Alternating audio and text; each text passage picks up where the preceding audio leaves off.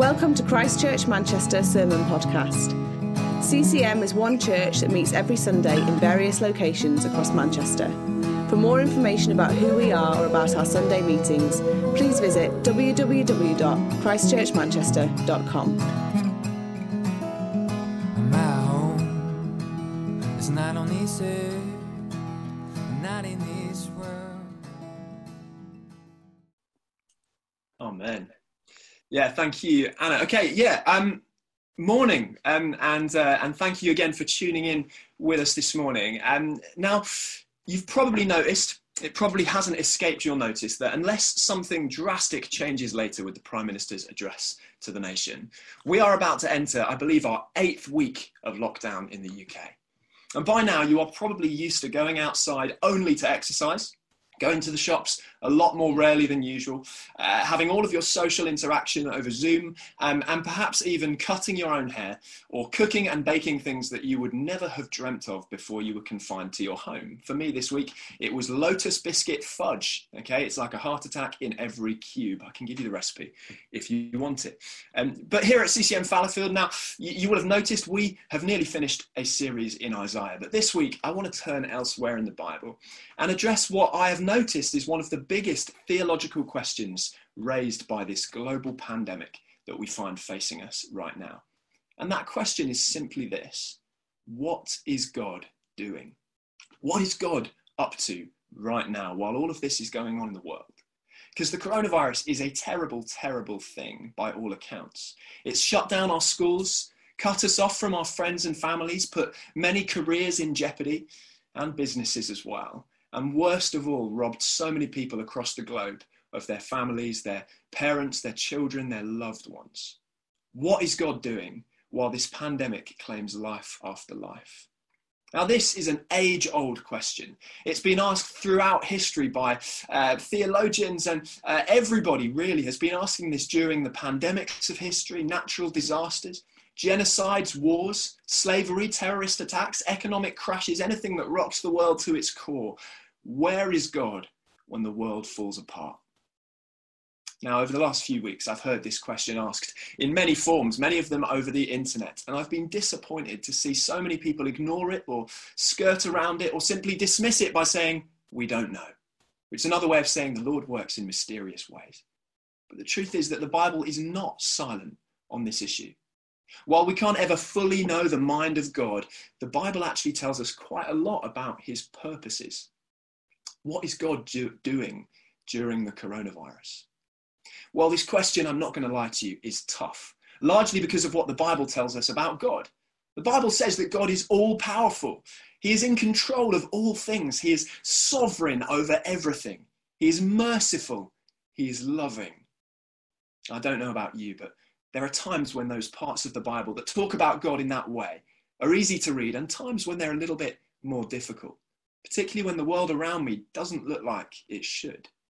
Because what that means, what those verses, those biblical truths mean, is that everything that's going on in the world has either been caused or permitted by God. Romans 8 verse 28 is perhaps one of the most troubling verses, although it should be one of the most encouraging. But it's troubling because it says, we know that in all things, God works for the good of those who love him, who've been called according to his purpose. I love God and I've put my faith in Jesus. I believe that God has called me to follow him. I even believe that God is working all things together for my good, as Paul says in Romans 8. But I still find it quite difficult, maybe you do as well, to see how a global pandemic could lead to anything that I would consider good. As I said, this is an age-old question, and to answer it, to address it, and to show you that the whole Bible speaks about this, I want to look at two very different stories from opposite ends of the Bible, where two different sets of people, first the people of Israel, second the Apostle Paul, ask the same question: what is God doing? And why does God allow terrible things to happen to those who love him? On the global recession in 2009, John Piper said, God causes these things, he foresees them all. He causes or permits them all. And when he causes or permits something, he does so with purpose and design. Now, there are huge differences between the recession and the COVID-19 pandemic. But I want to illustrate to you this morning that the Bible witnesses throughout that when God permits terrible things to happen, he does so with purpose and design. There is purpose in his permission. In all things, he really is working for the good of those who love him, the ultimate good of those who love him. Now, to illustrate this to you, I want to start in Exodus chapter 2. Okay, now I'm going to show you an image that you may well recognize from a film that is played all the time in my house called The Prince of Egypt. Okay, now this is my wife Claire's probably favorite film, at least you'd think that from the amount she watches it, okay? And the soundtrack of this film is not only the soundtrack of my days, but because Claire likes to watch TV as she falls asleep, the soundtrack of my nights. It's pretty intense, okay, to hear the opening line to this musical, which is a song called Deliver Us. And if you have ever seen this film, then the chorus of that song is probably ringing in your ears right now. But it's the people of Israel crying out to God in their slavery, saying, God, rescue us, deliver us. Now, I bought Claire tickets for Christmas to the Prince of Egypt musical in London, which sadly are now worthless, but I will set aside my bitterness about that right now. But what the people sing about in that first song of the musical, the Prince of Egypt, is a paraphrase of what it says in Exodus chapter 2, verses 23 to 25. Let me read that to you now. During that long period, the king of Egypt died. The Israelites groaned in their slavery and cried out, and their cry for help because of their slavery went up to God. God heard their groaning, and he remembered his covenant with Abraham, with Isaac, and with Jacob. So God looked on the Israelites and was concerned about them. Now, let's not sugarcoat the situation that the Israelites find themselves in here. Now, I've already said that God is sovereign, all-powerful. Nothing is outside of his control, which means that he has permitted Pharaoh, the king of Egypt, to enslave God's people, the Israelites. And if you were a young Israelite in Egypt, listening to your parents tell the stories that they heard from their own parents about God's power and his faithfulness, you might well find yourself asking that question. Why are we suffering? What is God doing right now? And we can never fully know the answer to that question. But the Bible isn't silent about it. Verse 23 actually gives us some insight into God's purpose in allowing this terrible thing to happen. It says, the Israelites groaned in their slavery and cried out, and their cry for help because of their slavery went up to God. The Israelites cry out to God precisely because they are in slavery. Now, please don't get me wrong. Not for a second am I suggesting that the Israelites' enslavement was a good thing. It definitely wasn't. That's why God rescues them from it. It wasn't something good. And I'm going to say the same thing about the coronavirus. But in their helplessness, pain, suffering, and anguish, they cried out to God for help. Why has God permitted this horrible thing to happen? Well, we get some insight so that his people might come to a deeper level of trust in him. There is purpose in his permission. To illustrate this further, let me go to the other end of the Bible, to the second letter of the Corinthians, where the Apostle Paul recounts to his audience a horrible catastrophe which recently befell him and his travelling companions. Let me read to you from 2 Corinthians 1, verses 8 to 9. We do not want you to be uninformed, brothers and sisters, about the troubles we experienced in the province of Asia. We were under great pressure, far beyond our ability to endure, so that we despaired of life itself. Indeed, we felt we had received the sentence of death.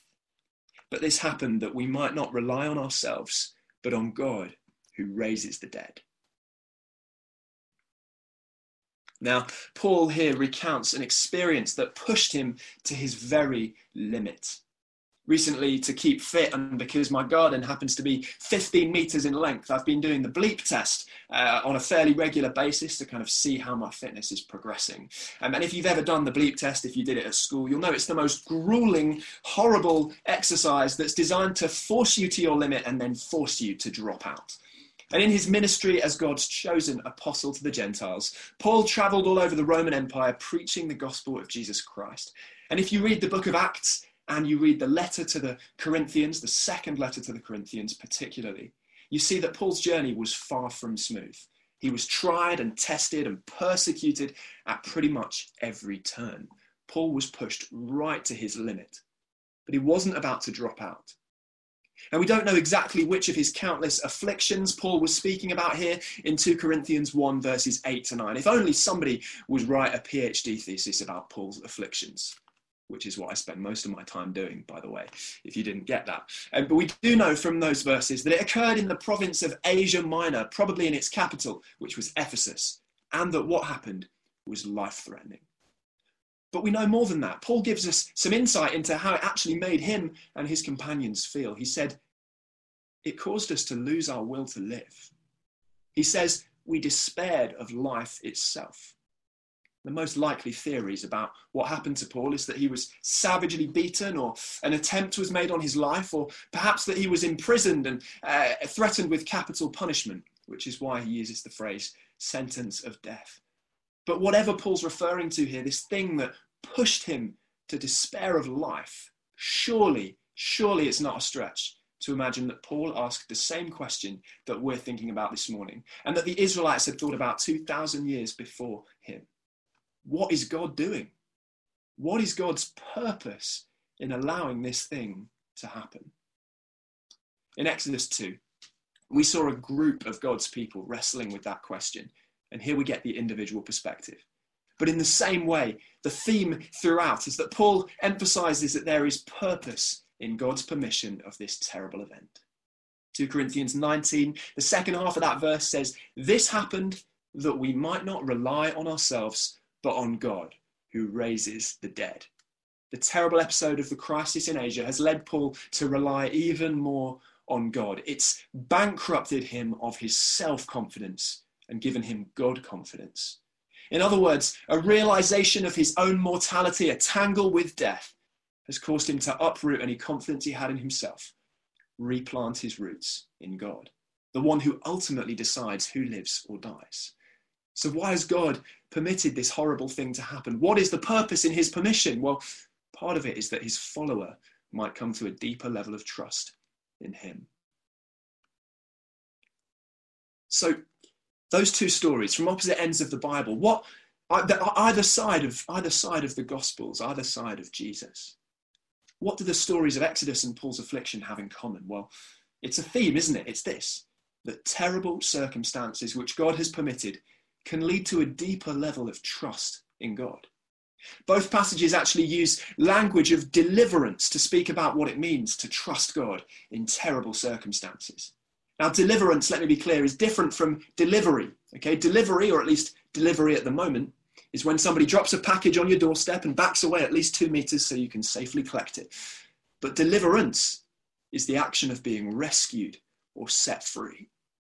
Exodus 2, verse 24, that we read earlier says, God heard their groaning, and he remembered his covenant with Abraham, with Isaac, and with Jacob. Now, covenant is another Bible word that means an agreement between Israel's forefathers and God in this instance, where God promised that if the people of Israel worshipped him, he would multiply them and deliver them into a land that they could call their own. Now, it kind of goes without saying that this promise that God made to the people of Israel required them to not be in slavery in Egypt forever, which means that the covenant he has made with them is a covenant of deliverance, a promise that he will rescue them. And in 2 Corinthians 1, verse 10, the next verse in that passage that I read to you a moment ago from the second letter to the Corinthians, Paul says this, he has delivered us from such a deadly peril, or other translations say death, and he will deliver us again.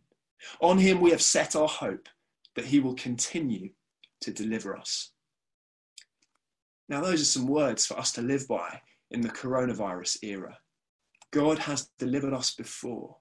He will deliver us again. As followers of Jesus, we, like Paul, are able to look back on the ultimate act of God's deliverance, Jesus Christ's death and resurrection, which delivered us from the deadly peril of death.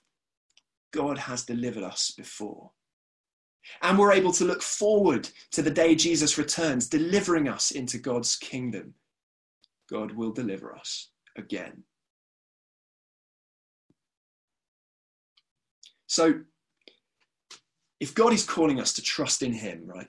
if that's part of his purpose in allowing the coronavirus to happen, and is working all things together for our ultimate good, as I said at the beginning, and I quoted from Romans 8:28, then what do we do in the meantime? What do we do during the coronavirus?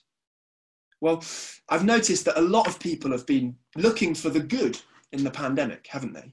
People have been keeping their eyes peeled for good things that are sprouting out of the terrible events that we find going on in the world right now. And I haven't just noticed other people doing it, I've been doing it myself as well. I want to celebrate and be hugely encouraged by stories like the story of Colonel Tom, who raised over 6,000% of what he originally intended to fundraise by, you know the story, right? Just search for it. Or the huge surge in the support for the NHS. Or the exponential rise in the number of debts being paid off because gambling shops and pubs are closed. Or communities and neighbours pulling together, or the environment finally taking a breath of fresh air. All of these things are good, right? And they're the things that people are looking for and clinging to, I think, as a way of coping with all the bad that is going on. But the fact is, despite all of those good things, we are still dealing with something terrible. I probably don't need to tell you that. The virus is sweeping across the globe, taking lives left, right, and centre. If we simply weigh up the positives and negatives in our lives as we see them now, well, then the bad of coronavirus will always outweigh the good. And this is why faith in a God who allows things to happen with purpose and design is so essential right now.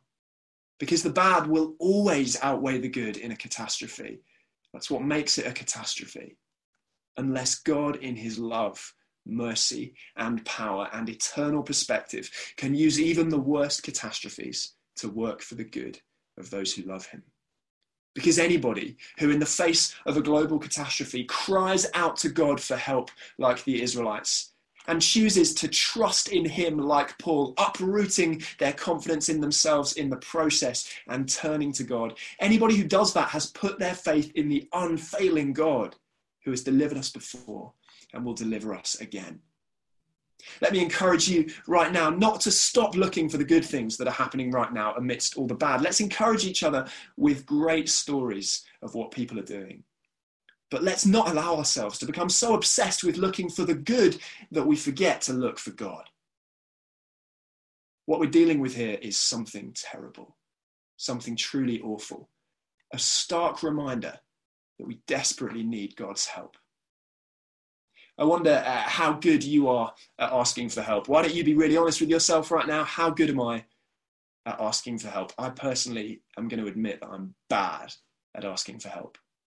When it comes to emotions, it's no secret that I'm a bit of a stoic. I like to ignore any pain that I go through and carry on as normal, bottling it all up. But there have been several times in my life where I've really needed help, support, whether it be from my family, my friends, or even on a couple of occasions from a therapist. But getting that kind of help and reaching out for that kind of help requires us to first admit that we need help, to lose that arrogant self-confidence that we have and say, actually, I really need help right now.